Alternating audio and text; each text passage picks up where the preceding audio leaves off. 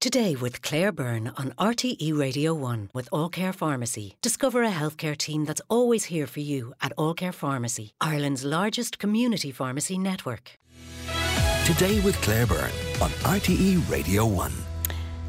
Now you're welcome back. Police in Britain searching for 5 people who disappeared after a night out on Saturday say they have located 3 of them dead. The 2 others have been transported to hospital with serious injuries. All 5 people, 3 men and 2 women, were last seen in Cardiff. For the latest on this, I'm joined on the line by London-based freelance journalist Vincent McAviney. Thanks for speaking to us, Vincent. What is known at this stage about what happened and the people involved? Well, it's really unclear. The group were on a night out on Friday in South Wales, in and around the Cardiff area. They were last seen at around 2 a.m. On Saturday morning in Cardiff at a club. And then at some point they've gone and travelled in this car and have gone off the road on one of the busiest roads in South Wales, a route into and out of Cardiff, near a busy roundabout in the garden centre.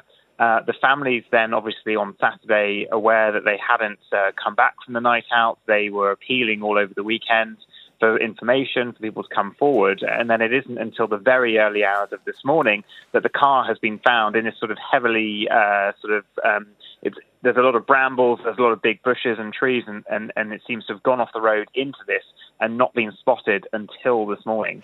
Yeah, so I suppose one of the questions really is that the way the car crashed, where crashed, how long the 5 may have been trapped in or near that car. It prevented them, I suppose, from being found for quite a long period of time. Yeah, a really long period of time. And there are a lot of questions, why didn't the police sort of pick up the mobile phones? Why weren't those pinged? And because you had 5 people in there, you'd likely had at least 5 mobile phones.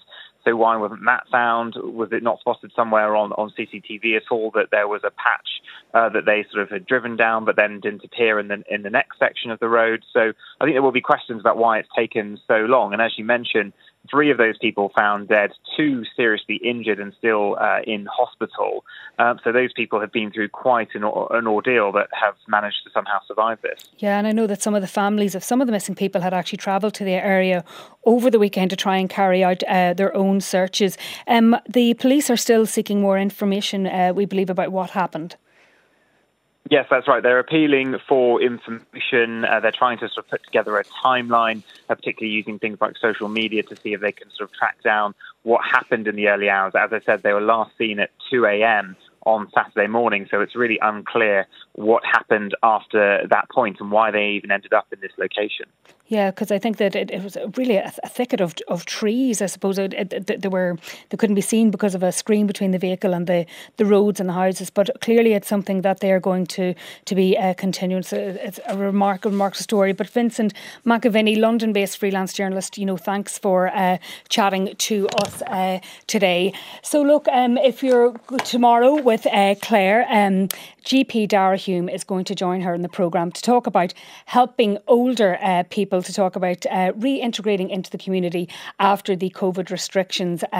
Of course, that big appeal that's on at the moment for people who haven't been able to get out and about to do so now, to do the things that they love. And if you want to get in touch, if you have any questions, you can email us on todaycb@rte.ie. And just as well, the Road Safety Authority is advising all road users to prepare for cold weather conditions, as Met Éireann have issued a warning for cold temperatures and with sharp or severe frosts and icy patches from this evening. You can begin to feel it already. Well, look, that is it for today. Thank you for listening. Today's programme was produced by Deirdre Niflung. Our researcher was Emma Cawley. Broadcast coordinator was Louise Kerr-Ross, and unsigned it was Damien Channels. So now it's over to Louise Duffy. Thanks for joining us.